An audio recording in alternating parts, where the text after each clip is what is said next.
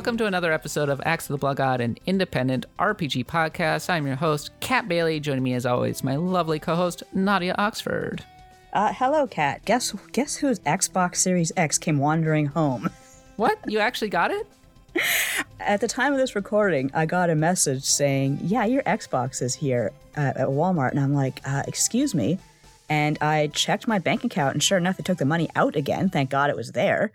So, yeah, I guess after this is done, I will go and pick up my Xbox.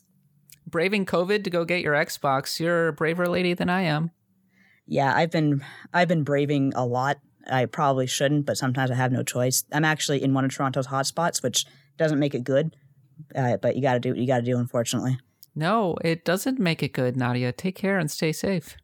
I am actually going out a lot less than I was. Like, I'm getting delivery whenever possible. Well, Nadia, we have a special guest today. We do, and I am very excited about this guest. Yes, our special guest this week is Austin Walker. We're bringing him on to have a very chill and relaxed conversation about a whole mess of topics. We talk about Mass Effect, Final Fantasy XIV, and tabletop RPGs. And yes, we do get a little bit of a mech conversation in there. So yeah, we just wrapped it up. It ended up being like 50 minutes. It was really great as always because Austin is awesome.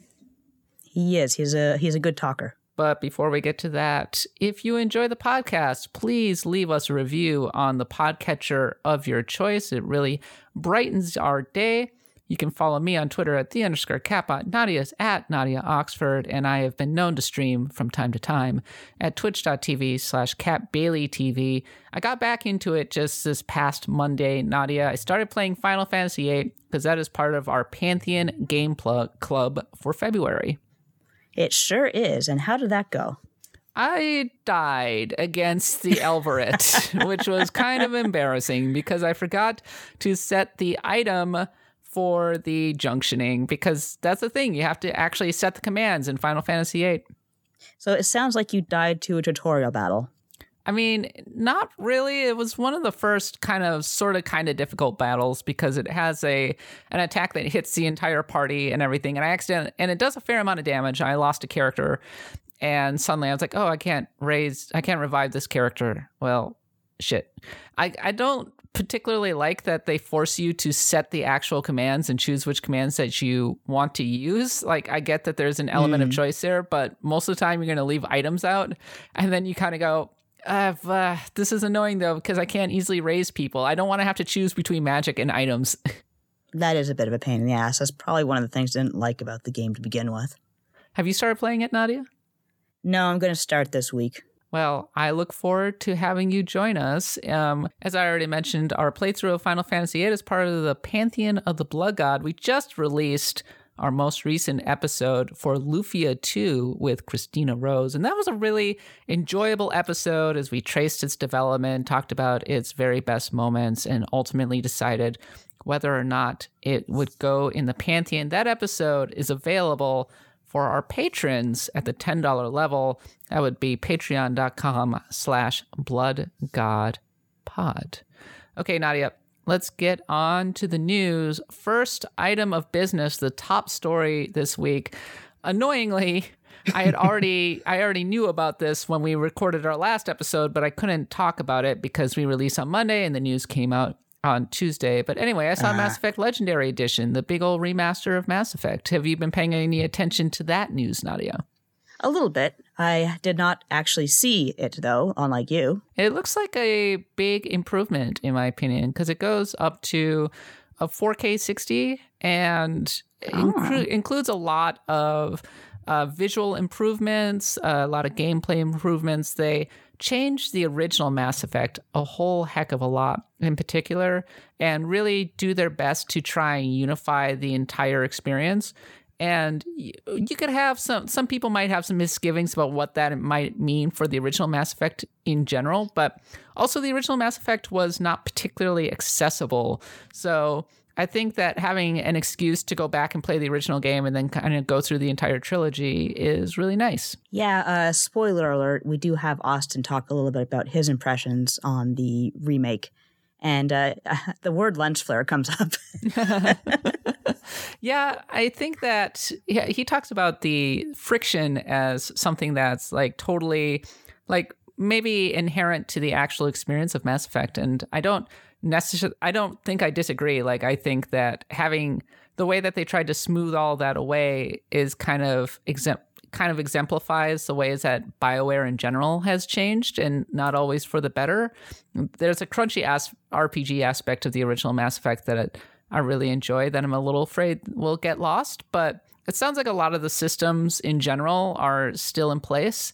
And obviously, I think the strongest part of the original Mass Effect is ultimately its story. So I think that it can be kind of a good experience, and it's a good gateway for people coming into the series for the first time. And if you want the original Mass Effect, it's still there over there on PC. Just get a controller mod. Yeah, that's my point of view on the whole thing. And like I said to Austin, as someone who has not played Mass Effect and has heard that the first game is kind of archaic, and I do understand why some people might prefer that, but I am just not interested in playing a really archaic game that I'm kind of wishy-washy on to begin with. Like, I am obviously very curious about Mass Effect, and I know it's something I absolutely must play, and I'll probably love it, but I feel like I don't need the original crunchy experience to really get everything out of it. Well, I mean, it's not like the original Mass Effect was Ultima 7 or something, like this uber-dated awesome RPG where you have to like really put yourself in the frame of mind to be able to enjoy it. Like Mass Effect, I mean, when it came out, it was still a very good RPG. It's just a little clunky in the way that it was coming out less than a year after the Gears of War, right? Right. And so everybody was like, wow, cover systems. That's amazing. Nobody's ever thought of this before. Oh my, it was like being enlightened, seeing the wheel for the first time. And it was also BioWare. BioWare was in a very different place where I talked to one of the developers, and he was talking about how a lot of the developers on BioWare on the original Mass Effect were just out of school and were using technology like Unreal Engine for the first time, and had like these huge, crazy ideas, which is totally reflected in the final set piece battle, which is in like 0G, and then you could like use biotics to throw enemies into space, and like the whole level's like rotating, and it's totally crazy. Like the scope and the scale of the original Mass Effect is really cool, and it kind of gets lost in Mass Effect 2 and 3. So I think that aspect really still shines through in the original Mass Effect. So it's dated, but not in a way that I feel is unplayable. I do appreciate the idea of the original Mass Effect being this first project by these wide-eyed, fresh game developers with big ideas. And even though, well, maybe some of them were kind of hard to implement, they had the energy to try. Anyway, my coverage is over at IGN. I actually appeared on Podcast Unlocked, Nadia. Oh, awesome. Way to go. We talked about Mass Effect Legendary Edition, and I totally forgot for a hot second that I was on an Xbox podcast and talked about how I was going to be playing it on my PlayStation 5. Blasphemy. They put you up against the wall after that? Gasp. Phil Spencer came to my house and broke my kneecaps. At least you got to say hi.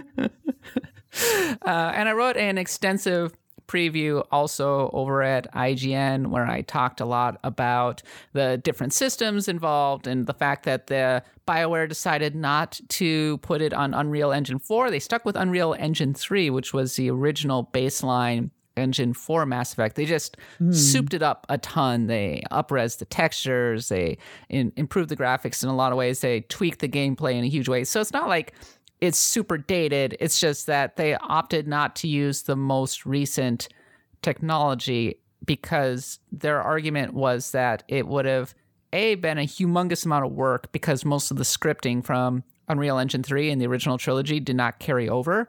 So in effect, it would have been a remake rather than a remaster. And they were always focusing on doing a remaster, which is fair. Like, doing a full-blown remake would have been a wholly different exercise, and probably they would have had to release them as Mass Effect 1, 2, and 3 as opposed to a quote-unquote Legendary Edition. And honestly, I think BioWare just desperately wants a win right now because their last two games have, maybe you've heard, have not gone super well. Yeah, they haven't really had a W in a little while. And to be fair, it's not like they were ever like coy about the whole thing. Just, hey, here's the Mass Effect remaster. You know, it's not a remake. It is what it is. And I think people like myself are going to be interested to jump on and see what the fuss is all about. Yeah, I think that I would say they started the project in like June of 2019, and it really, based on everything, the way that they talk, it really seems like the mandate was get this done on time and under budget or else. BioWare magic or not, it needs to be done. I mean, I think the most disappointing omission, there were a couple of omissions. One was Pinnacle Station, which was this piece of DLC that's framed as a training simulator with combat scenarios. Apparently the source code got corrupted, according to an interview. And this was something that they had, this was something that was kind of known way back in like 2011 when the PS3 version of Mass Effect 2 came out. And I don't know. Mm-hmm. In any case, one way or another, BioWare discovered that the source code was corrupt. So they had a lot of heartache trying to get it restored and find a way to do it. But in the end, they could not quite do it. Another big omission is the multiplayer, which personally, I don't really care. Because I'm like, I don't really want to play multiplayer with Mass Effect. I think of it as a single player experience. But actually, that multiplayer mode was quite good. It did have hooks into the single player experience. And it's good enough that people are still playing it, Nadia. Oh, really? That's interesting. Yeah, because, I mean, it feels like every multiplayer game still has a small audience. But there's always those diehards. Yeah. But there are people who were seriously into the Mass Effect 3 multiplayer. And I mean, the way that they framed it once again was it would have been a lot of work. We would have had to figure out crossplay and cross progression. Right. And being able to do make goods for the people who are playing the original version, being able to bring them in some seamless way. And that would have been an undertaking, quote, on par with basically redoing the entirety of the original Mass Effect. And there's a certain point where they had to draw the line and get this project actually done, which fair, but if you want to talk about a comprehensive edition, well, having multiplayer would have made it comprehensive. Yeah, I see both sides of the situation here. On one hand, BioWare, yes, it's part of the experience, and I understand how it would have been really hard to include the whole thing. On the other hand, I wonder if the people who are even playing BioWare online, if they went to the new one, if they'd even like it, they'd probably just say, oh, this is not what I want, and go back to the old ways. Maybe. I don't know. I think mostly it really makes an effort to play very similarly to at least how Mass Effect 3 played. There are definitely tweaks to the difficulty. They add a lot of quality of life improvements like autosaves. They changed the aim cone in Mass Effect. It's still there, but it's a lot more generous and is more skill-based than stats-based, among other things.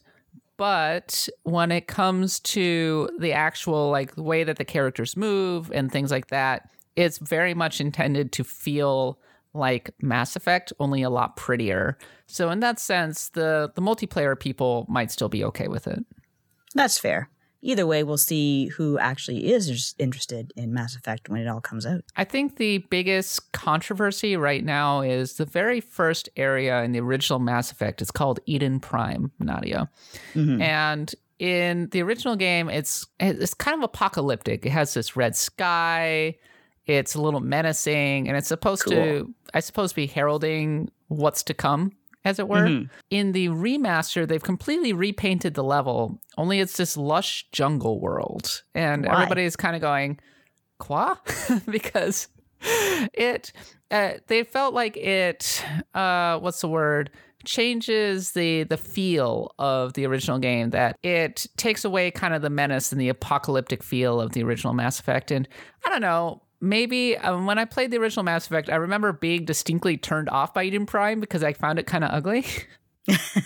Well, that's fair, but I also like the idea. I've always been a fan of the calm before the storm. Like, I absolutely love nuclear disaster movies, and the moment before the missiles strike is always my favorite part of the movie. Yeah, and I mean, that's very much what Mass Effect, the original is you go down to a planet and you're like, what the heck is going on with these Geth? What are they trying to do? And then things start to spin out of control as they go. But I have not played the Mass Effect Legendary Edition yet. It was an entirely hands-off demo where I also got to talk to the actual developers. Game Informer had a big old cover story about it. And I don't know, like, I think that I'll be able to have more comprehensive opinions once I actually get to play the game. But for now, like when I look at the screenshots and look at the side-by-sides in the videos, like I do like a lot of the things. I like the fact that it'll have all of the DLC. I like that it'll have a universal character creator that's unified across all 3 different games. I like that we will have the version of female Shepard that was in Mass Effect 3 is going to be available across all 3 games. And she's kind of like, she's become the most popular vision of what female Shepard was all about. So there's a lot to love about this collection for sure. But you still can't date Rex. Is that all you want to do, is you want to date the Krogan? Yeah, I'll take any Krogan, don't get me wrong. But I don't think they can reproduce, or not easily, but I don't think you would want to reproduce with a Krogan. No, it probably turned out really badly. That's one of the big things in the story is the Krogan genophage, which basically deliberately limits the population of the Krogans and is now putting them basically on the verge of extinction because they can't reproduce easily. I actually wonder, did you ever grow up playing Master of Orion on the computer? I did. Because I actually wonder, there is a race of lizards in that game called the Sakra, and I always played as the Sakra.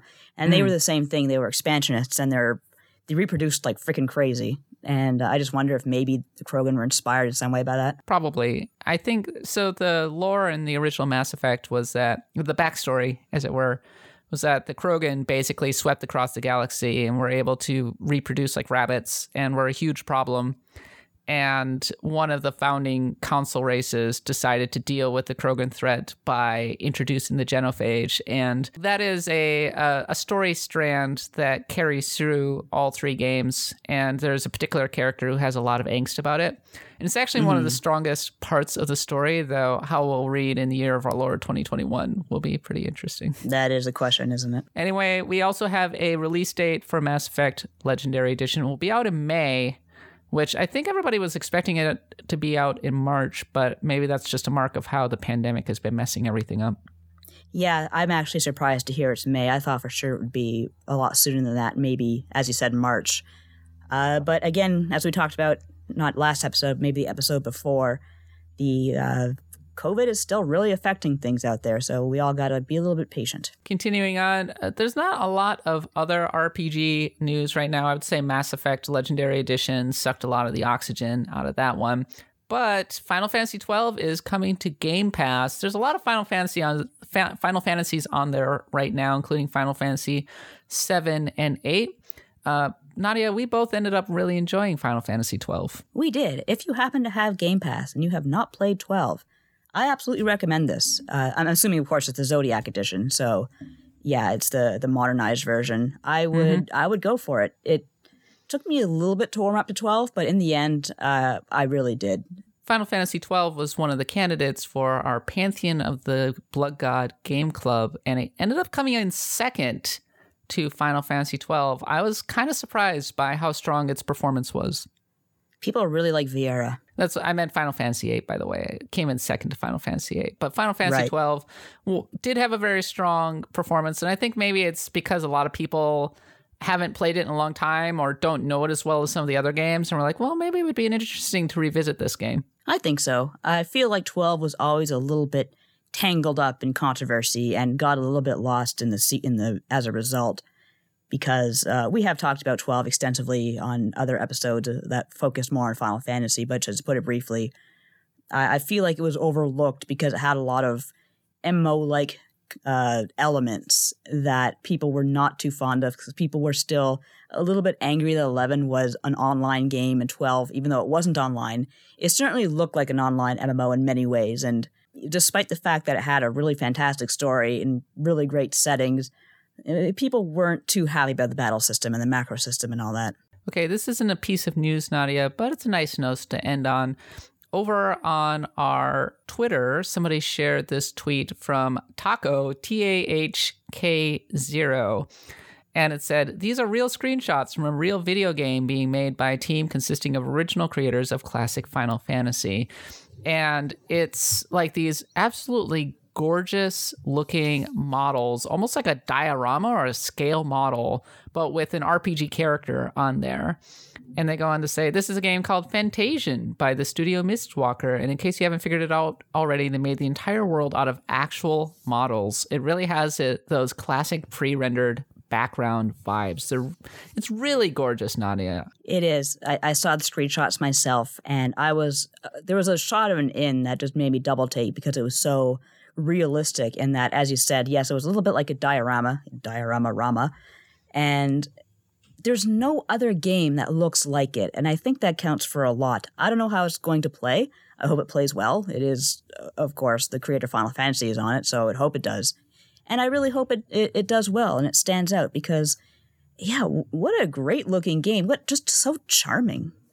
It's going to be on Apple Arcade, so it's not so much the Terra Battle kind of situation. It's more of a prestige mobile game. So maybe that means that, and Apple Arcade games have a tendency to come over to other platforms, so we may see it on a platform like the Nintendo Switch sooner rather than later.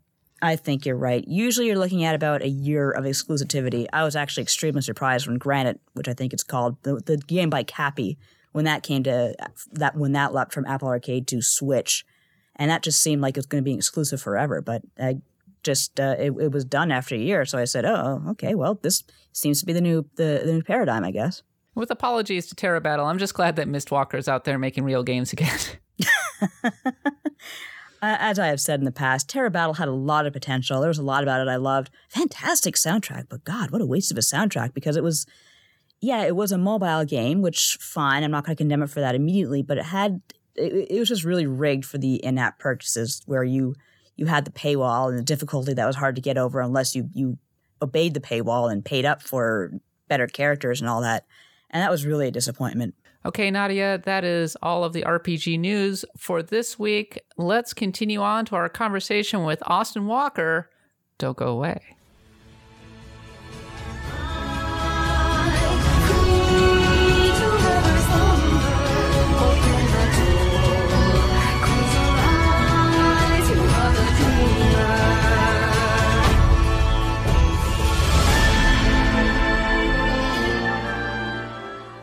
Well, okay, I have the great Austin Walker with me, and he is the host of Friends at the Table, which is an actual play podcast. And also, I feel like we've been kind of in our individual orbits, but we haven't podcasted nearly enough. I think the first time maybe you were on the show was when we did that wonderful Mass Effect panel, Austin, at PAX West. Yeah, that was a blast and reminded me how much I loved Mass Effect and also talking about RPGs with people, a thing I don't do near enough. So thank you for having me. I'm not here. You're not. Sorry. I didn't bring you on to talk about anything particular. We're just going to have kind of a relaxed conversation about RPGs in general, about the space, about tabletop RPGs, because I want to pick your brain on some things. And since I already mentioned Mass Effect, maybe we should just start off with that. What are your takes on Mass Effect? So you're with me. The original Mass Effect was our favorite. Yeah, I think Mass Effect 1, if we're going back to that panel, I think it was pretty clear that Mass Effect 1 is my favorite. It scratches my brain the right way. And I hope that the remade version will too. I guess, again, I have to do this disclosure that I ran a Mass Effect tabletop role-playing game for N7 Day in 2020. That was a professional thing, so I have to disclose it. And also I'm a big BioWare fan and a big Mass Effect fan. But like you, Mass Effect 1 is definitely the peak for me, I think. So what's your take on the remake? Or the remaster, I should say. I'm skeptical at this point, which is kind of not fun to say. Here are the three things that make me skeptical. One is the choice of putting out 6 images of lens flare effects. I get how a lens flare could go out of control after you do a remaster or a remake, or I guess it's a remaster, where you're touching up the lighting effects and using algorithmic blah, blah, blah. I get how that happens. What I don't get is how then you curate a bunch of screenshots to emphasize the lens flare. That's very early aughts when everyone was really into the lens flare for their anime music videos. Yes, 100%. And so that's a choice. 2 is that I'm... going through some of the Game Informer coverage, one of the things that came up in a conversation between some of the folks there was that from their interviews, they're starting at Mass Effect 3. That's kind of where they began the remaster process, so they could create a baseline, and then are trying to move everything towards that Mass Effect 3 tier of visual fidelity, but also game feel.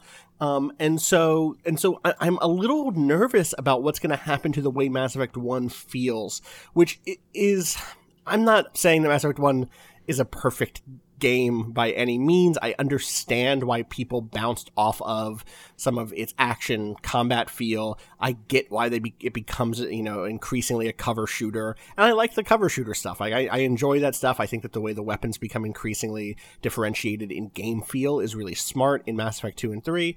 And I like that stuff. But what I don't want necessarily is to erase the friction of what that first game felt like. And that brings me to the third most important point. They're changing how the Mako handled, and I just can't deal with that. I think I need... Really? I need you like OG the old kind of crazy Mako? I do. I like that Mako. Because I got good at that Mako in a way that felt like an accomplishment. I think it would be like, what if Monster Hunter changed the way its kind of very particular handling of weapons worked to feel more like a Devil May Cry or something. Do you know what I mean? And maybe that's not the jump that they're going to make. Maybe they're not going to be as bold as that in the changes that they're talking about. But the fact that they haven't released gameplay is part of my other, feeling here. Is like, I want to see it. If I can see it and I can go like, okay, yeah, that still basically looks and feels like Mass Effect 1, then I'll be happy. It reminds me. I'm glad people will play it. That's the other thing. Is like, I still like that series, even though I think some of the story beats might hit different in 2021 than when that game first came out. In a way that's like, it shows how far like political discourse and what we think of as like, what are the stories we want to spend our time telling, and do we want, for instance, to like have a genocidist on the party? As much as I love Mordin Solus, it's like that story hits different in 2021 because we're all different people and the world has changed. We are all different people. That's a good way to put it. Yes. We ran an article over at US Gamer, I think, last year, where we were talking about how Shepard over time evolves into what amounts to a cop or a Jack Bauer type. Yep, totally. And that's very 2000s in a way that maybe doesn't resonate as much. Really, the original promise, if I think back to like the original EGM cover story on that game, was you could either be your kind of like smooth James Bond or your harsh Jack Bauer, right? And obviously you also then saw that in stuff like Alpha Protocol, which very much leaned in that direction. But the game, you're right, over the course of time, just naturally moved you towards being more like a renegade, even in your Paragon solutions. Like, because they understood that hitting the button that makes you interject is a fun thing to do. And so even the Paragon options for that, I think, eventually became increasingly, active and responsive in a way that, like, they weren't to begin with. You went from being kind of a mediator in Mass Effect 1 to being an action hero by Mass Effect 3, right? Yeah, that's actually an interesting complaint. Speaking from my point of view, as someone who, time to blasphemize in front of you, Austin, I'm sorry, I haven't played Mass Effect yet. So I have to admit that I am looking forward to the remakes because this is an updated, all-in-one solution to my enormous Mass Effect gap. So I have to admit I am interested in what's going on here. It's cool that it's all going to be there. There's like a couple of pieces of DLC, I think, that don't make the jump. They lost the source code to Citadel Station. Fantastic. Which is, I know, right? It's a Mass Effect 1 DLC that was basically a high score, like, it's almost in some ways proto multiplayer, because it's a battle arena in which you're fighting waves of enemies. And the Mass Effect 3 multiplayer actually kind of feels like it in some ways in terms of like situational awareness and knowing how to deal with different types of enemy types. But the most important thing is, if you do really well, if you beat everything inside of Citadel Station, you get an apartment. I think Anderson gives you his old apartment or something, which is out on some Mars-like planet, and you get this beautiful like vista from the apartment. It's like, well, Shepard doesn't have or doesn't have their apartment anymore. That sucks. Like, I want my apartment back, god damn it. I want to look at the Marsscape. Desert. Yeah. Just how I like it. Yes. Having my own quarters in Mass Effect 2 isn't the same, even if my what was her name? She would feed the fish? Oh God, was that your secretary? Your secretary, who I definitely lost my first playthrough of Mass Effect 2. Oh no, you lost her? Yeah, you were dawdling. You can't do that. I was dawdling 100%. I was 100% dawdling. I lost her. I think I saved Chakwas, but I forget what the breakdown is. God, what is her name? I can picture her and hear her voice in my head. Yeah.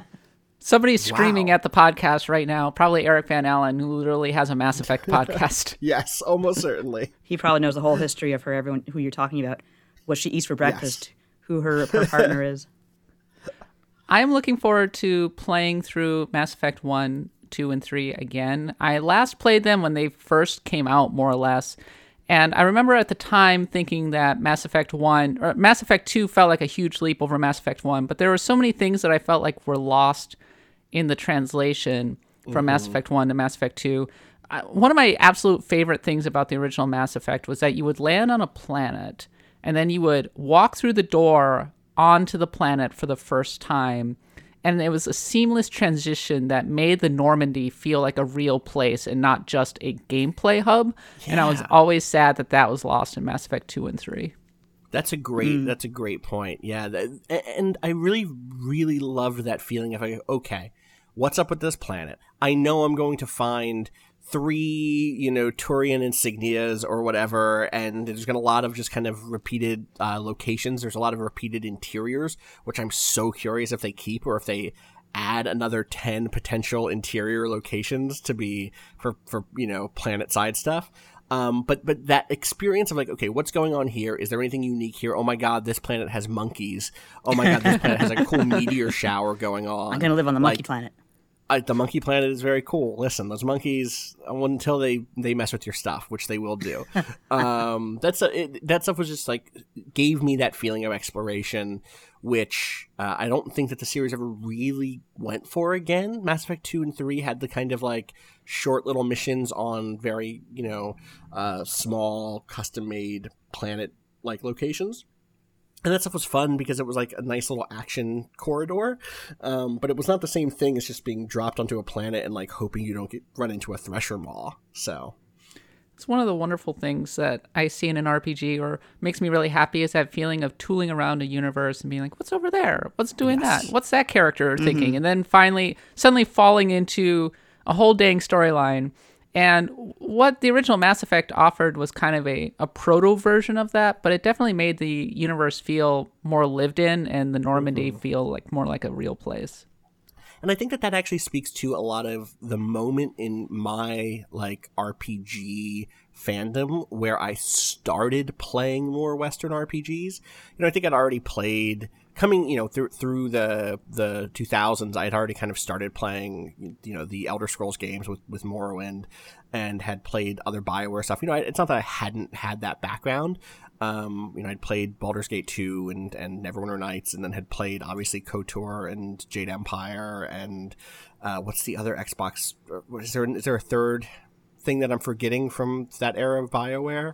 Jade Empire? Did we already mention Jade Empire? Yeah. So I played those and I liked those, but I was still like through college, I would say, through like 2007, I was still a big JRPG person. And largely it was because even something like KOTOR 2, let's say, where there was the ability to kind of go from at certain points to bounce around planets or take things at your own choice. There was something about JRPGs that produced this sense that the world was bigger than where your linear path led you.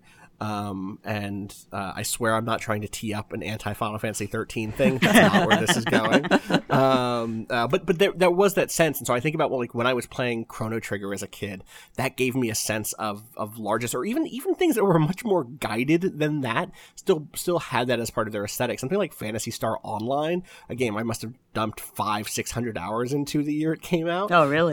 Cool. Oh, I was a huge PSO person. And nice. So even though that is a very straightforward game in terms of its dungeon design, there was such a sense of the world being vast because of combination of like aesthetic, character design, the way story was drip fed to you, the way you returned to spaces and variations on spaces. All that stuff was so important to me as an RPG fan. And then I think when I played Mass Effect 1, that sense of just like you said, kind of tooling around the universe seemed so big. And then I think from there to jump to like Fallout 3 was similar in some ways to that sense of like, okay, I can make my own path here. I guess we should probably say Oblivion also did that, and obviously Morrowind did too, but like there's something about those spaces that felt more constrained than, say, the world of Final Fantasy VII or something, where when you leave Midgar, you're like, oh my god. And then obviously, you know, in the later half of the game, when you think about the breadth of places you've been to, and it's not that JRPGs have stopped doing that by any means. Like, I don't want to say that like that's been a switch. Again, I'm not teeing up an anti-Final Fantasy 13 thing. I think if you look at like Final Fantasy 15 or you look at the Xenoblade series of games, they do this extremely well. I put a ton of hours into Xenoblade Chronicles X, but there was something about that sense of, you know, and maybe Witcher 3 does this really well too, that sense of like, all right, I'm going out on a journey. I'm going to land my ship, or I'm going to get on my horse. I'm going to prepare for this thing. I'm going to check over all my equipment. I'm going to level up all my characters, and then we're going to go out there and go do the thing. That cycle became increasingly pleasurable to me. And I think that happened around the Mass Effect era for me. Final Fantasy 15 tried to do that. And it did. It hit a certain kind of loop that I really enjoyed. The feeling of being out there in the field and you're meeting lots of monsters and everything, and then you come back around the campfire and you're there with the boys and cooking. Just guys being dudes. I really need to go back to 15. So I got to, what's the big city where you go across the river? Or not the river, like, you go across the ocean to get there. You go across the ocean, yes, yes. And it plays that incredible like waltz as you're approaching. Yeah. And it's like Venice basically, but Final Fantasy. It's beautiful, and I was like, this is the best. I can't wait to play more of this game. And then I got hit with the games journalist curse, which was like I had to put the game down for a week to go cover something else, and I never came back to it. Also, at the time I was playing at launch, and everyone said the next chapter after that was the really bad stealth sequence. And so I was like, well, I'll wait until they patch that. And then they patched it, but by then I'd moved on. So I've been thinking about restarting that game, especially after how much I loved the 7 remake. So I feel like I'm in that space in some ways. So you're in a Final Fantasy mood. Yeah. Well, yes. The other Final Fantasy thing in my life is 14, which hell yes, I need to decide whether or not to go back to, and I feel its gravity pulling me as we get closer and closer to an announcement about the next expansion. I am so hyped. At the time we were recording this, the announcement will be coming this Friday. Have you finished Shadowbringers? No, so this is the thing. I fell off in 4X, right? In the patches after Stormblood. And I liked Stormblood well enough. Like, I really liked Heavensward. Okay, so the real truth of it is I put, hundreds of hours into this game at this point, and I still don't know that it was worth it, even though I really liked Heavensward and even parts of Stormblood, because that opening, 100 hours, it just goes and goes, and I really don't like the stuff in the base in A Realm Reborn's base campaign. It's not that it's bad. It's just that it takes so long to get anywhere. Yeah. Your character as a character or as a kind of game, there's just nothing going on with your abilities. Your rotation is so boring in the early game, and I bounced around from class to class to try to find something that clicked for me. But by the time you get to the banquet, it really heats up. I mean, listen, the banquet rules. I think that the end of that game is incredible. The end of that campaign, that arc, has some real high moments. I think some of the boss fights start to get increasingly interesting.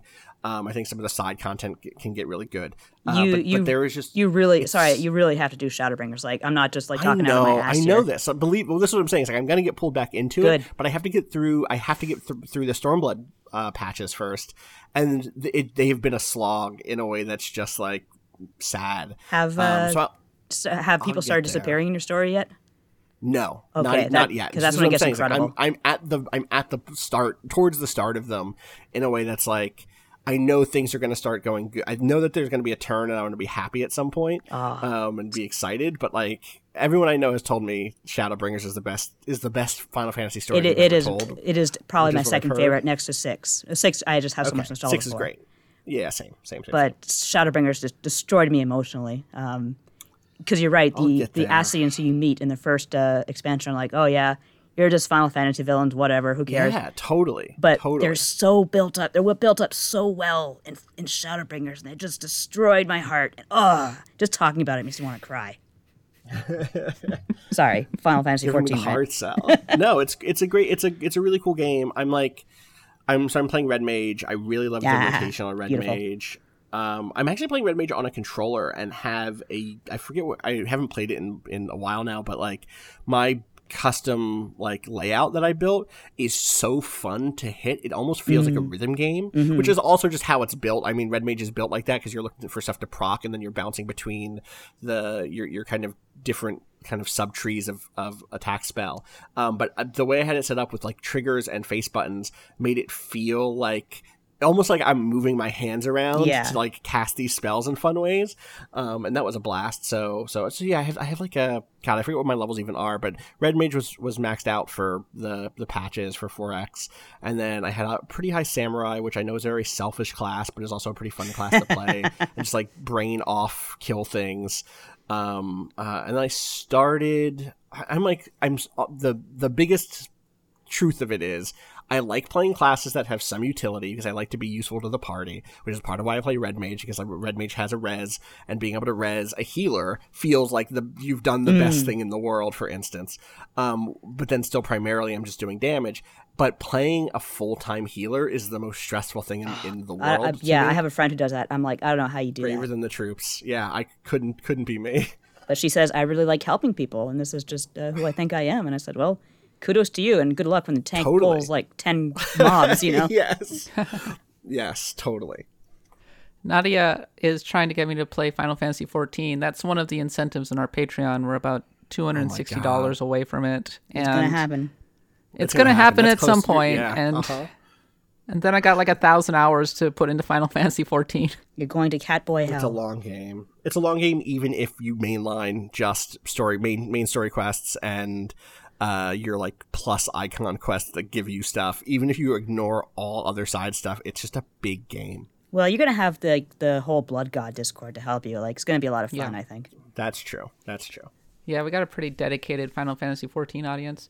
On that note, I'm kind of curious, where do you fall on the story versus systems kind of ledger, or is that a false dichotomy to you? I mean, you know that I'm going to say it's a false dichotomy, right? And that these things are like, that systems are a vector for storytelling, and that, story is a space that can help you imagine and understand systems and all that. But given that, I actually have like a really interesting feeling about this as myself. And it's one of the things that I'm most conflicted over as a critic, because I'm at my best as a critic when I'm engaging with gameplay systems, unpacking the meaning that they create, the ways in which they are a part of telling the story, and even just talking about what works and what doesn't, right? Like, I think my sharpest writing is when I've identified something inside of a gameplay design that functions really well, and I highlight it in a way that readers go like, oh yeah, that's that thing I was feeling.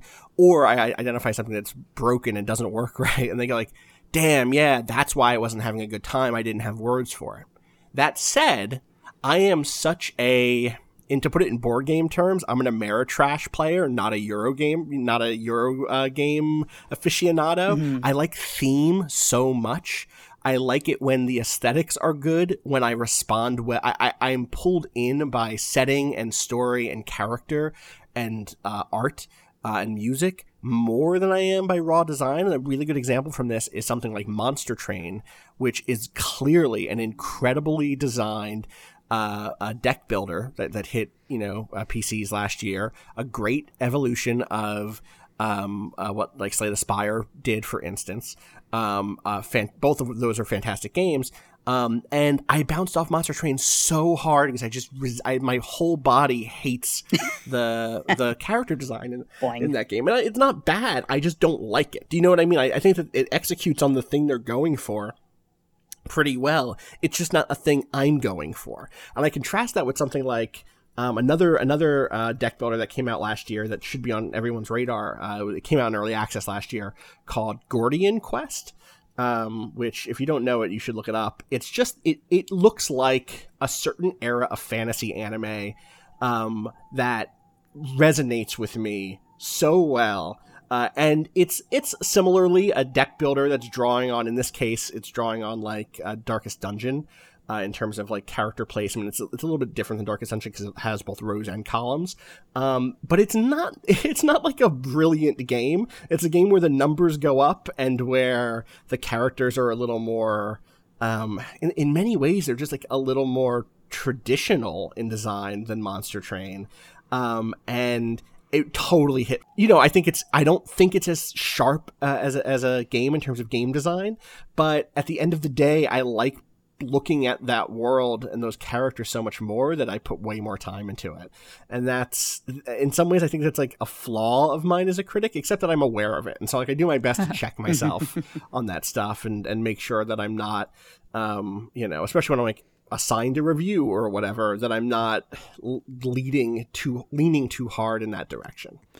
I'm totally with you, Austin. I think one of the reasons that I was having a hard time initially with Witcher 3 was that even though I enjoyed the systems and I enjoyed the world and I enjoyed the characters, there was just, I think the fact that I was playing as Geralt, a character that I didn't particularly like initially because I just saw him as medieval Batman. I did not connect at all with this character, which caused a like major friction with the world and the game at large. And it wasn't until I put a Masquerade Ball fox mask on his face that suddenly I was like, yes, this is my character now. And then I could totally engage with it. And I was like, I'm into Triss, I'm into the relationships, and now I love Witcher 3. Totally. I mean, listen, that's totally understandable. That is so much about, I mean, if we go back to Mass Effect for a second, right? I still default to saying he, him for Shepard, even though I know that Jennifer Hale did a better job as a voice actress and is like the canonical, not did a better job, but is more fondly remembered. And that Femme Shep has definitely become quote unquote the canon Shep in a lot of people's minds. But for me, I was able to play as like a big black dude in a video game, in an RPG, felt so distinct for me at the time that like that's how I played through all of those games, and that connection with your characters. And I don't think that needs to be in every game. Do you know what I mean? I'm not saying that like I need character creation in every game. I was surprised I just booted up Neo 2 the other day because it's out on PS5 and PC now, and there was character creation at the top, and I'd forgotten that they'd added that since the first game in that series just had you playing basically a Geralt. What if Geralt woke up on, or he was shipped off to Japan? You're playing William, I forget his last name, but some guy named William. Yeah. And so like, I like it when it's in games, but I don't think it needs to be at the same time, right? Like I'm happy to play, especially JRPGs where they have very well realized characters who are, written and acted in ways that are memorable. So that doesn't have to happen for me, but I'm totally with you with Geralt. It took me so long to connect to who he was supposed to be and what was supposed to be the like, why I was supposed to care about this guy. And then there was a moment when, there's that bit where you go to, there's that city off to the east, I want to say, and you're looking for the Baron's daughter, the Bloody Baron's daughter, and you go into this house and this cat just looks at you and you look at this cat and you have this like moment where you're like, okay, what's up with this cat?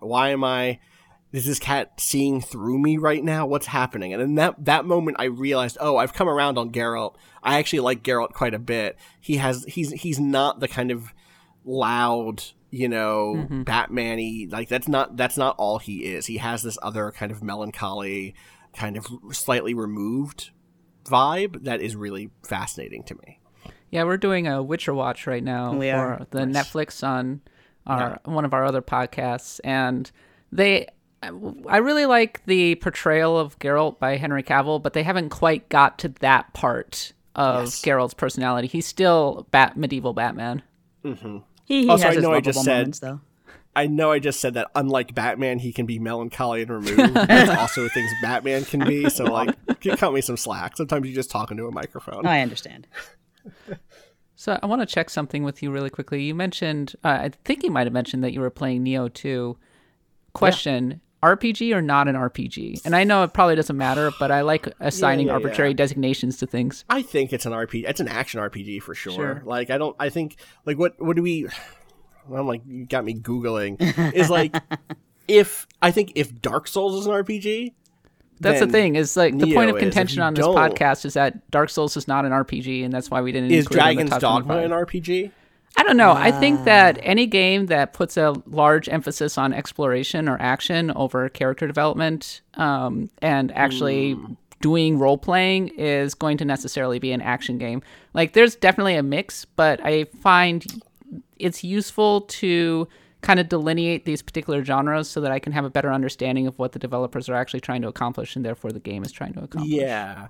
I think the actual thing for Nioh 2 that makes me think that would make me lean towards action game with numbers instead of RPG is the ways in which you go in and out of levels as if on missions versus it being a contiguous world that you're constantly exploring, right?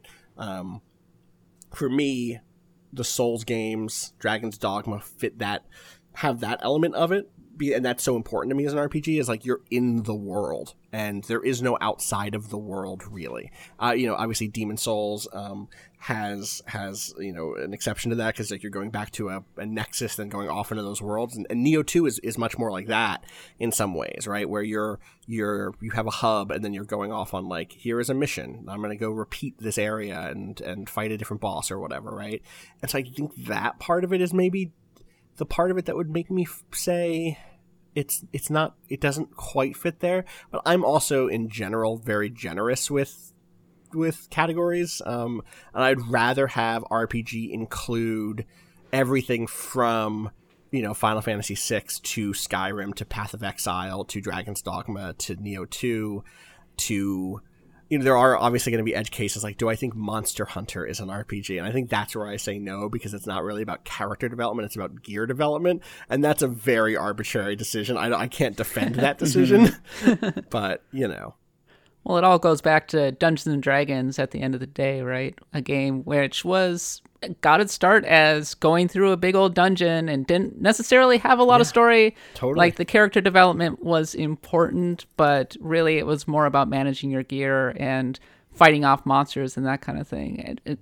Which in turn went back to wargaming. So I guess you could say that if you wanted to, so many of these games like Nioh 2 sprang directly from classic first edition Dungeons and Dragons. Right. You're going through the dungeon. You're completely focused on that style of thing.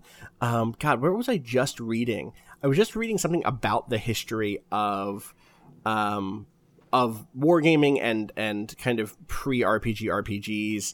And the ways in which, like, in some ways, the discourse around how free you were from the rules to do like open role play almost, even inside of war games, was a thing that was happening like 100 years ago. Wow. In a way that's like, these are the same conversations that people are having today in real ways. And it's extremely funny to dig into that stuff. I love that though. I just love that aspect of humanity. Just we've always been storytellers and shit posters. Here's the thing. I like it when it's like, wow, 100 years ago, people were having the same conversations as we were, or as we are now. What I don't like is, wow, 6 years ago, we already had this conversation. Why does no one remember that we had this conversation already? I'm exhausted by, returning to the same discourse, even though I understand that young people are constantly coming into this space and need to learn things and have conversations. It can still just be it can feel so dire to return to old questions like that. Makes you feel old. It makes me feel old. It makes me feel old. More importantly, it makes me feel like we didn't get it done. Do you know what I mean? Yeah. It emphasizes that talking through this once did not actually solve anything. I mean, I think about stuff like in my mind at the time, there was a huge debate, for instance, in 2015, 2016, among kind of between the established, what was being situated as, let's say, established gaming intelligentsia inside of the like academy, the sort of like Frank Lances and Ian Bogosts of the world, versus an emerging critical cohort that I was part of, along with people like Lana Polanski and Cameron Kunzelman and Zolani Stewart. This kind of like very positioned ourselves as the avant-garde, right?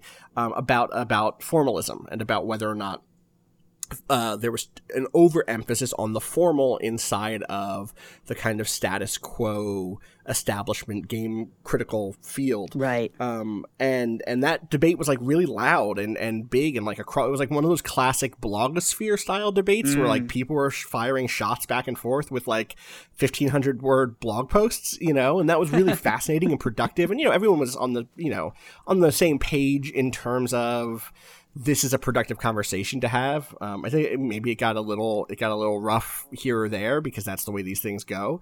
But it was a really productive conversation. And now it's like that conversation didn't happen. There's record of, like, you can go read Critical Distance probably and see and track that down, but not enough people are doing that for it to have had a long-term effect. And it's one of those things that can be kind of disheartening, I think, as a critic to be like, okay, this space is so overwhelmingly disinterested in the critical conversation that it's hard to shift the kind of general feeling about something. Right. Like we talk about something like, I joked about Final Fantasy 13 and linearity before, but think about all of the conversations people had at the time about that game and whether or not, you know, that linearity took things away from it, whether or not it even was quote unquote more linear than past Final Fantasy games, or if it just kind of appeared that way because they didn't do the same job of hiding linearity. All those kind of questions, you know, all the stuff around, hey, how much time should a player be expected to blah, blah, blah. And I really think in the pop cultural mind, what we're left with is just, yeah, that game is really linear. It takes too long to get to an open part. And all of that discourse has just like melted away with time. And that's fine, but it also kind of stings. You know, I understand. Do you think the conversation hasn't advanced at all in the past, like, 10 years or so? Because, I mean, from my vantage point, at least, I mean, the conversation around games is so vastly different from when I first came in like 2008. I think you're totally right. I think it 100% has advanced. I think the conversation we are having now would not have happened 10 years ago, right? Yeah. The conversations about the discourse of games were not really things that had an audience a decade ago outside of, you know, very particular, you know, the blogosphere or specific podcasts or something, but it was not part of a larger conversation really. And I think that especially in terms of, hey, what's this game mean? What's this thing saying about its themes and its ideas and politics and then also just the side of just like who is getting to share what they like separate from, you know, conversations about what something might mean, even just like who gets to say this, what is good, has definitely changed in the last decade. You know, I think Kat, your and my voices a decade ago would have been huge outliers when we were writing. You were definitely writing 10 years ago, right? That's not just my mind playing tricks on me. I was around in 2008. Yep. Yeah, I was gonna say, right. And so I think like we were definitely on the margin in a real way. Not that we're not still now, but like we've both run websites. That would not have happened a decade ago. And I think because of that, there's been a change in who has the microphone in a real way, and that's really nice. And then in some ways, it's also just like the way games have changed, I think, has helped change what the discourse is, right? The independent scene is such a different place today than it was a decade ago. We've finally, I think, moved away from the kind of boy genius model of talking about independent games, where it's John Blow and Ed McMillan, and like that's what we think of as like an indie game, and today that we understand that there are like scales to these things, and there are everything from little tiny kind of queer game jam style tiny games to what we consider an independent game being something that comes from like a studio of 80 people, and that I think has helped change the way we end up talking about games. On top of everything else, like short games are now much more acceptable.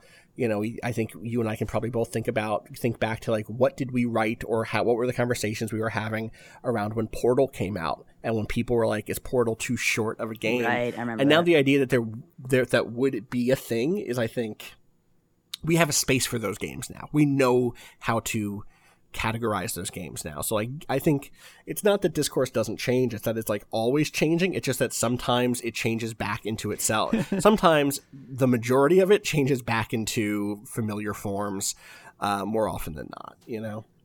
Progress isn't a given. And totally. I would also say that, I mean, the times have changed, certainly the way that we understand our relationship to politics, to race, to what's happening in the streets and what's happening into the systems of power has definitely kind of filtered its way into the game space. I'm curious, like, what can RPGs add to that particular conversation? I think it's interesting and funny. I think, like, I just was talking about, obviously, video games a moment ago with the independent scene, but the same thing has happened inside of the tabletop space, right? You mentioned up top that I'm the host of Friends at the Table, which is an actual play podcast where we play a whole range of tabletop role-playing games. And the last, 15 years, 16 years has been this interesting arc, and not a dissimilar one to the one we kind of just set up in terms of indie video games, of the ways in which I'm always hesitant to say the democratization of, because it's such a loaded phrase, but certainly the broadening of who gets to make games and tell stories in the tabletop space as well as in the video game space. And I think the big stuff for me when I think about RPGs is these are spaces where we are asked to conceptualize things at a scale and with detail that I don't know that the rest of the world asks us to do, really. You're a participant in the world and in history, even if you're playing in a game that's or playing a game that's a very small scale thing. I think that part of the reason why RPGs resonate with people is there a space that says, hey, the world is historical, things happen, things change, and you're an agent in that. Now, do they say that the individual is more important than anything else sometimes? Yes, absolutely. I don't know that anyone has ever been as important to the world as my Inquisitor in Dragon Age Inquisition is. No one has had that, no single person has had that much effect. But really great RPGs, and I think this includes Inquisition, tend to be really good at also situating player agency along with sort of historical systems and structures of power and organizations. My favorite thing. Have you both played through Inquisition and the DLC? Yeah. No, okay. I kind of bounced off the first Dragon Age and just never really went back.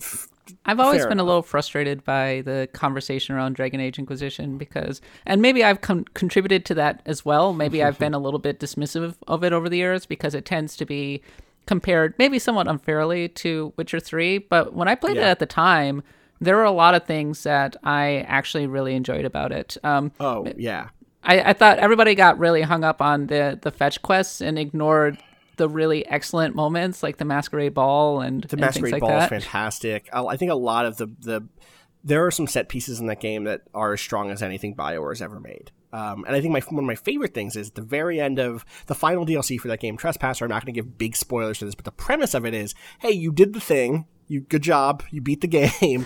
You can't have an army anymore. You're not allowed. The big countries basically call you to court and say, all right, well, you have a castle filled with an army that is super loyal to you because of being a hero and saving the day and all that. That's scary to us because we're the countries. You're a person. You're not a king. You shouldn't have any sovereignty. And I loved that moment in that game because it was one of those, the other shoe dropped moments that understood the ways in which actual states would respond to someone suddenly showing up and filling a power vacuum and becoming a threat to their own legitimacy and power. And also, what's the real life equivalent of that? ISIS. Right. Sure. Totally. Yeah. Right. 100%. Right. And I think that ends up being part of this. Why I think RPGs are great is because you can think through those sorts of big picture things. I think that's also true in the tabletop space, though in some ways it goes the other way. I think tabletop role-playing games are so good because they are a place that you can take chances and fail with little consequence. I mean, obviously there's consequence because your character could die or you could lose out on something that you wanted, but failing is a good thing. And in life, failing is really dangerous, especially if you are marginalized in some way, where the costs of failure can be impossible to kind of claw yourself back from, or could have, for instance, an immediate and violent repercussion. In a role-playing game, I can be the kind of person who is angry and loud about my desire for justice without potentially being shot for it, you know? And that makes that space fun and freeing and cathartic for a lot of people, I think. And for me, beyond that sort of just like power fantasy part of it, when I run tabletop RPGs, like the ones that we do on Friends of the Table, I think about those spaces as, and those games as places where we can think through big, almost like problematics more than problems. Like, hey, what is the relationship between, so this past season on Friends of the Table was a mech season. We played an incredible game called Beam Saber by a developer designer named Austin Ramsey. That game is great. It's based on the Blades in the Dark system, which is one of my favorite kind of going systems. It really captures the like intensity and rivalries and politics of something like Gundam really well. And we used it to kind of tell this story about a space empire and what it means to try to build some sort of revolution or resistance in a space like that, where it's hard for people to even imagine overthrowing a space empire if you're really living in it. You know, Star Wars starts with the rebellion already existing, but like, how do you get from zero to there? And having a space to kind of tell that sort of story and then mechanize that story through gameplay rules, through having, you know, character progression systems, having relationship bonds written out between different characters, and having people who have their drives and goals that they're working towards, and seeing how those things all intersect and the ways in which players and organizations have to compromise with each other if they want to get things done. All of that stuff was so fun to play out. And that's not daily life. If you're not playing video games, does not give us a lot of space to do that sort of participatory imaginative activity. I guess if you're writing fanfic or writing fiction in general, yes. if you have an art practice in some way, you're doing that sort of creative work. But I think for a lot of people, they don't have that space. They have a much more consumption focused thing where like, I'll go watch a movie or I'll read a book. And those are really useful. And I think those are interactive too.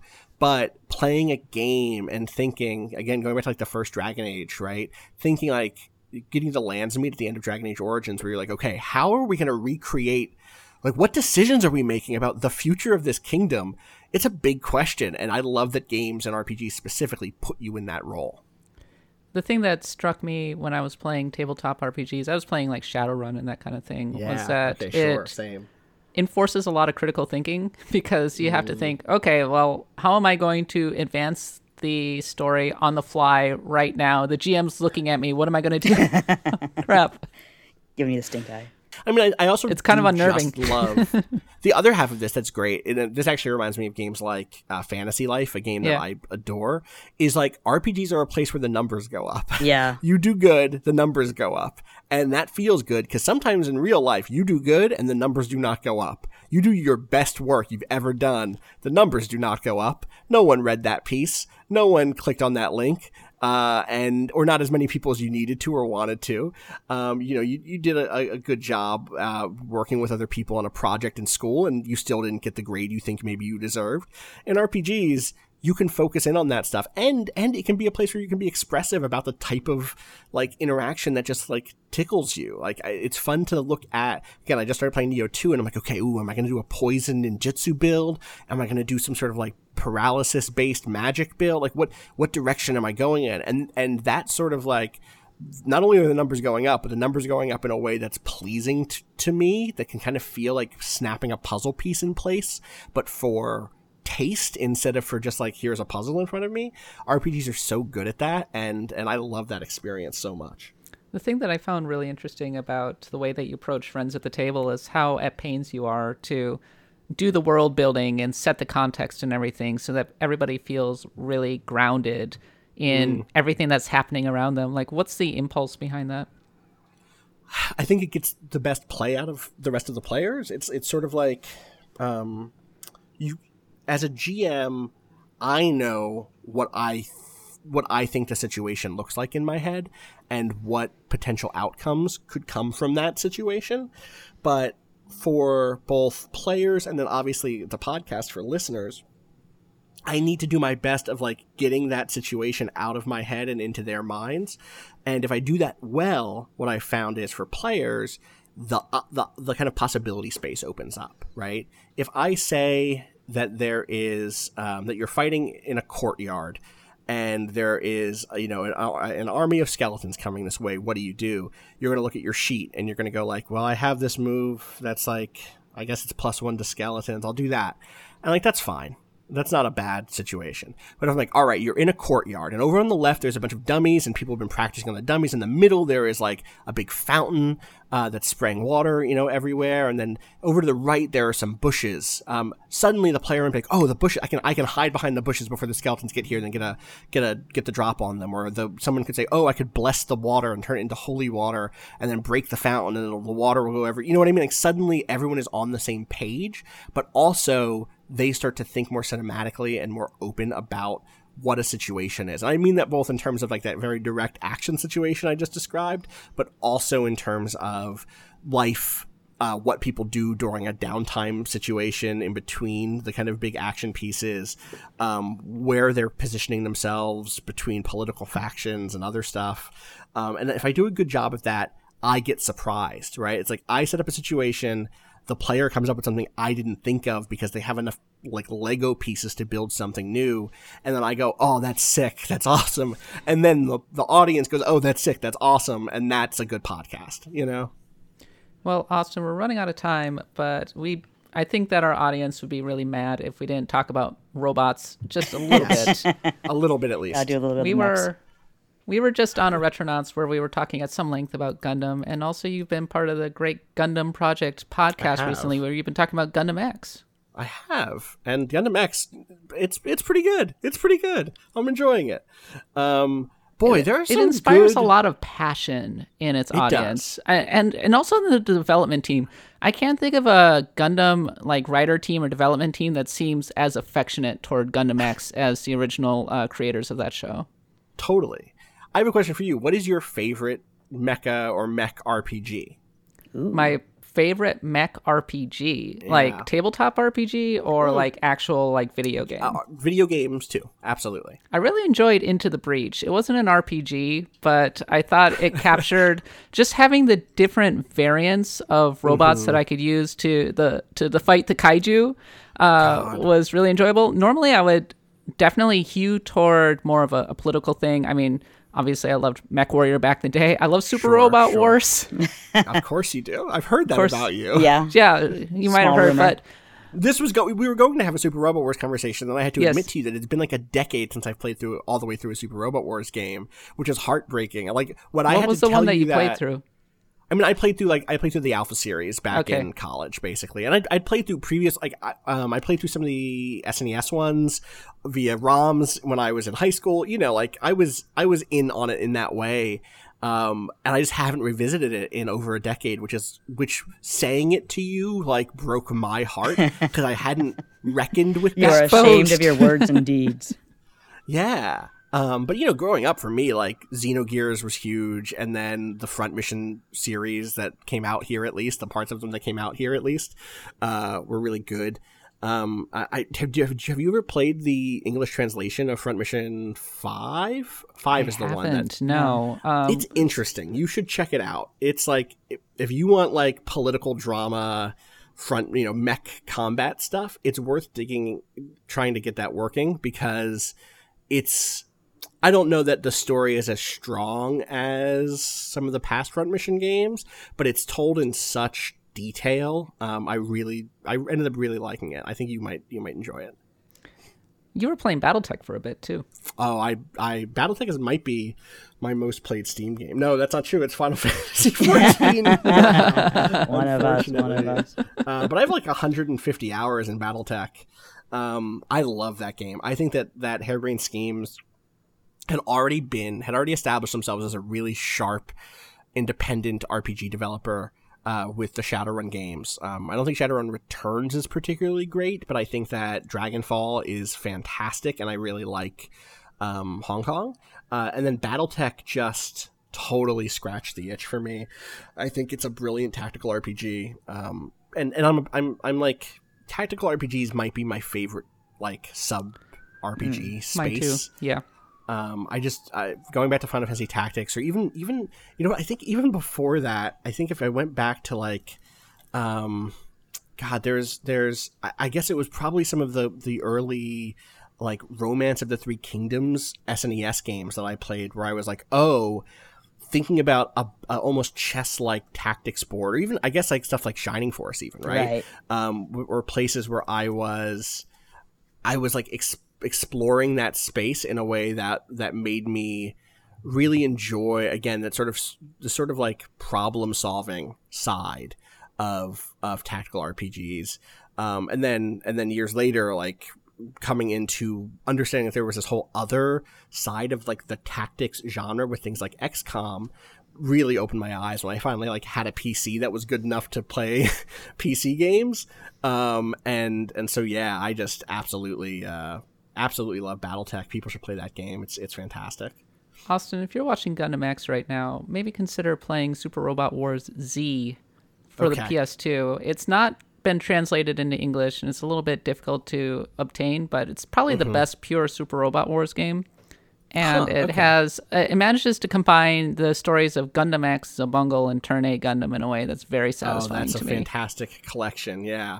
Also, I figured out the thing that I was trying to reach for, but I wasn't 100% sure of. The first tactics game that I lost time to, as like, oh my god, I'm going to be late for school, was Godzilla 2 War of the Monsters for the NES. Beautiful. Oh, wow. Deep pull. I was like, it's a deep pull. But I remember staring at my screen and just agonizing over like where to put my artillery cannons. Because that's a game in which you're controlling a military force trying to stop Godzilla. So that's not the creepypasta one. That was the first one.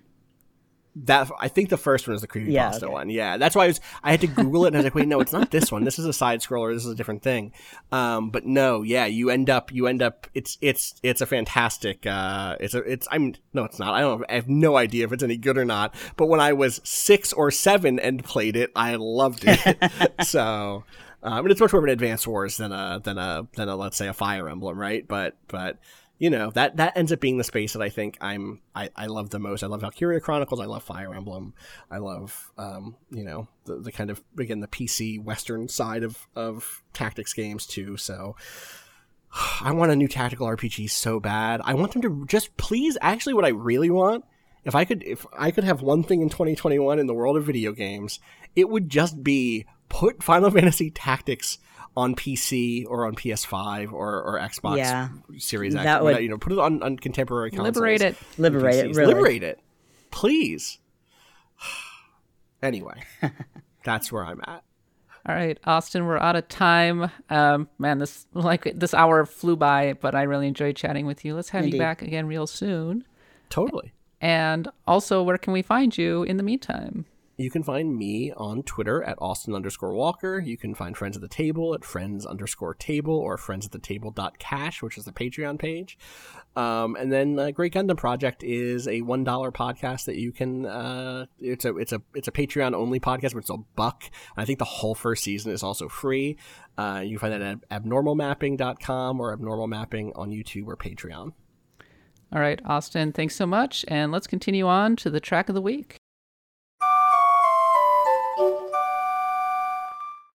All right, Nadia, it's time for the track of the week, the segment in which we explore a track from a different RPG, because music is so important to understanding the genre that we love.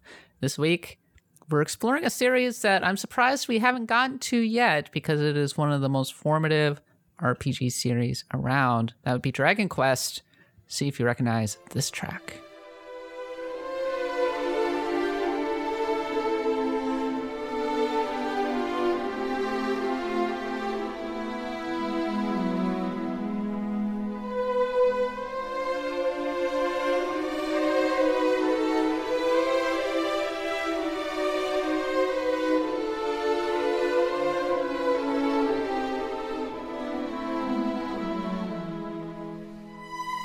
All right, Nadia, this song is Small Shrine from Dragon Quest III and Dragon Quest XI, because Dragon Quest XI ends up using a lot of music from the course of the entire series.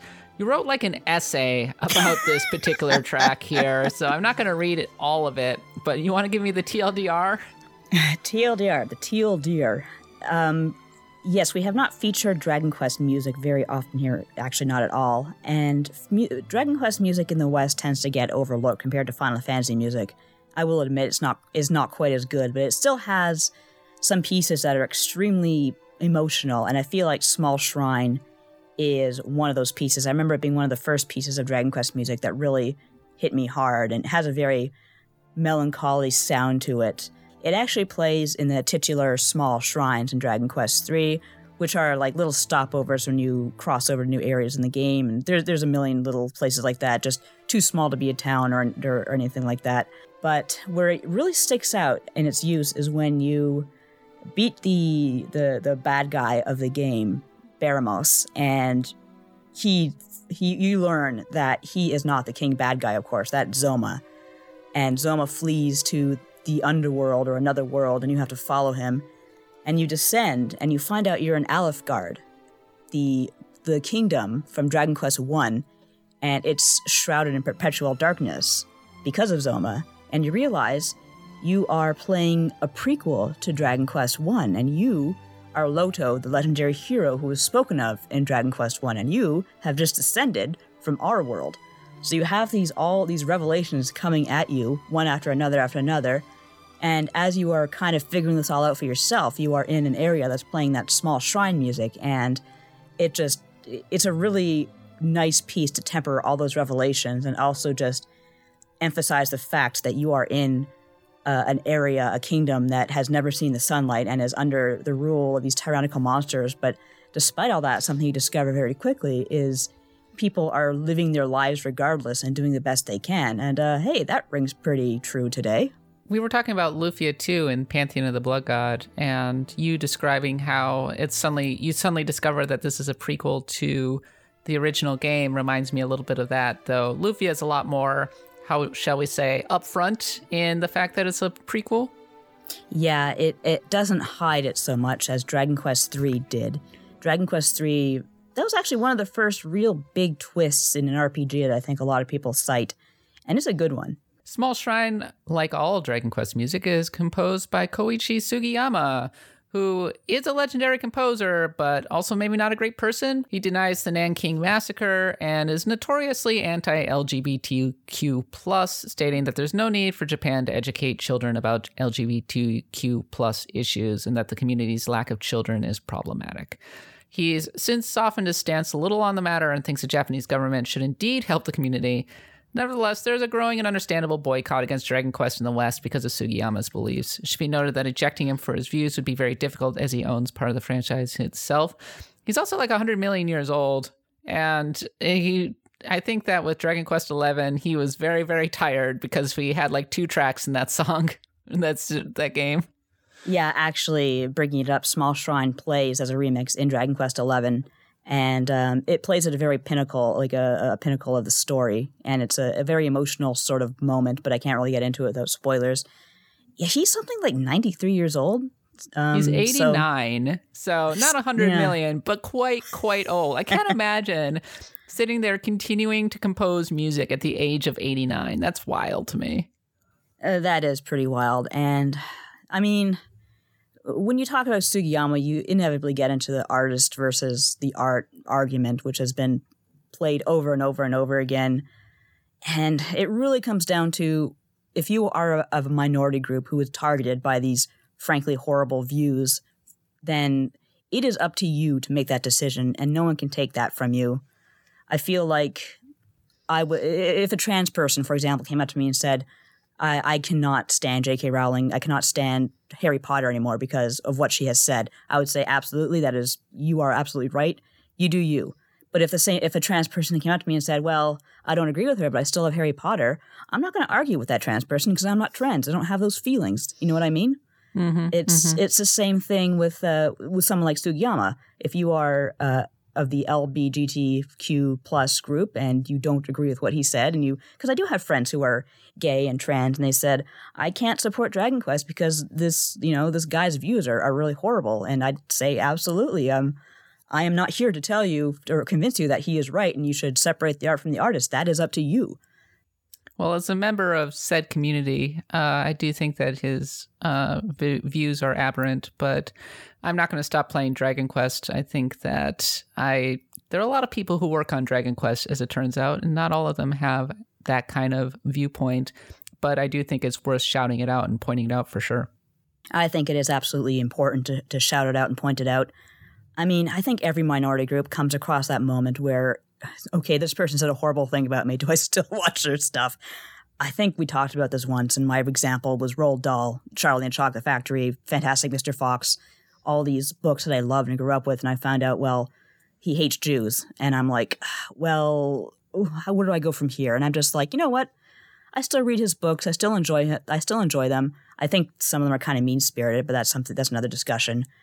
It's just, you have to make that choice. And I'm not going to tell another Jewish person, no, you should read his books, because that's their choice.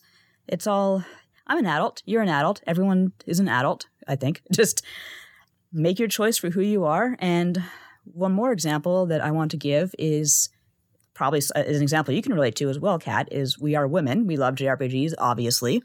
And JRPGs often have very silly female character designs with big, big boobies. And I have had men come up to me and say, how can you for example, Xenoblade Chronicles 2, how can you support that and call yourself a feminist? And I'm like, that is my business, thank you very much. I am very aware of how problematic this content is, and I am not here to defend it or anything like that.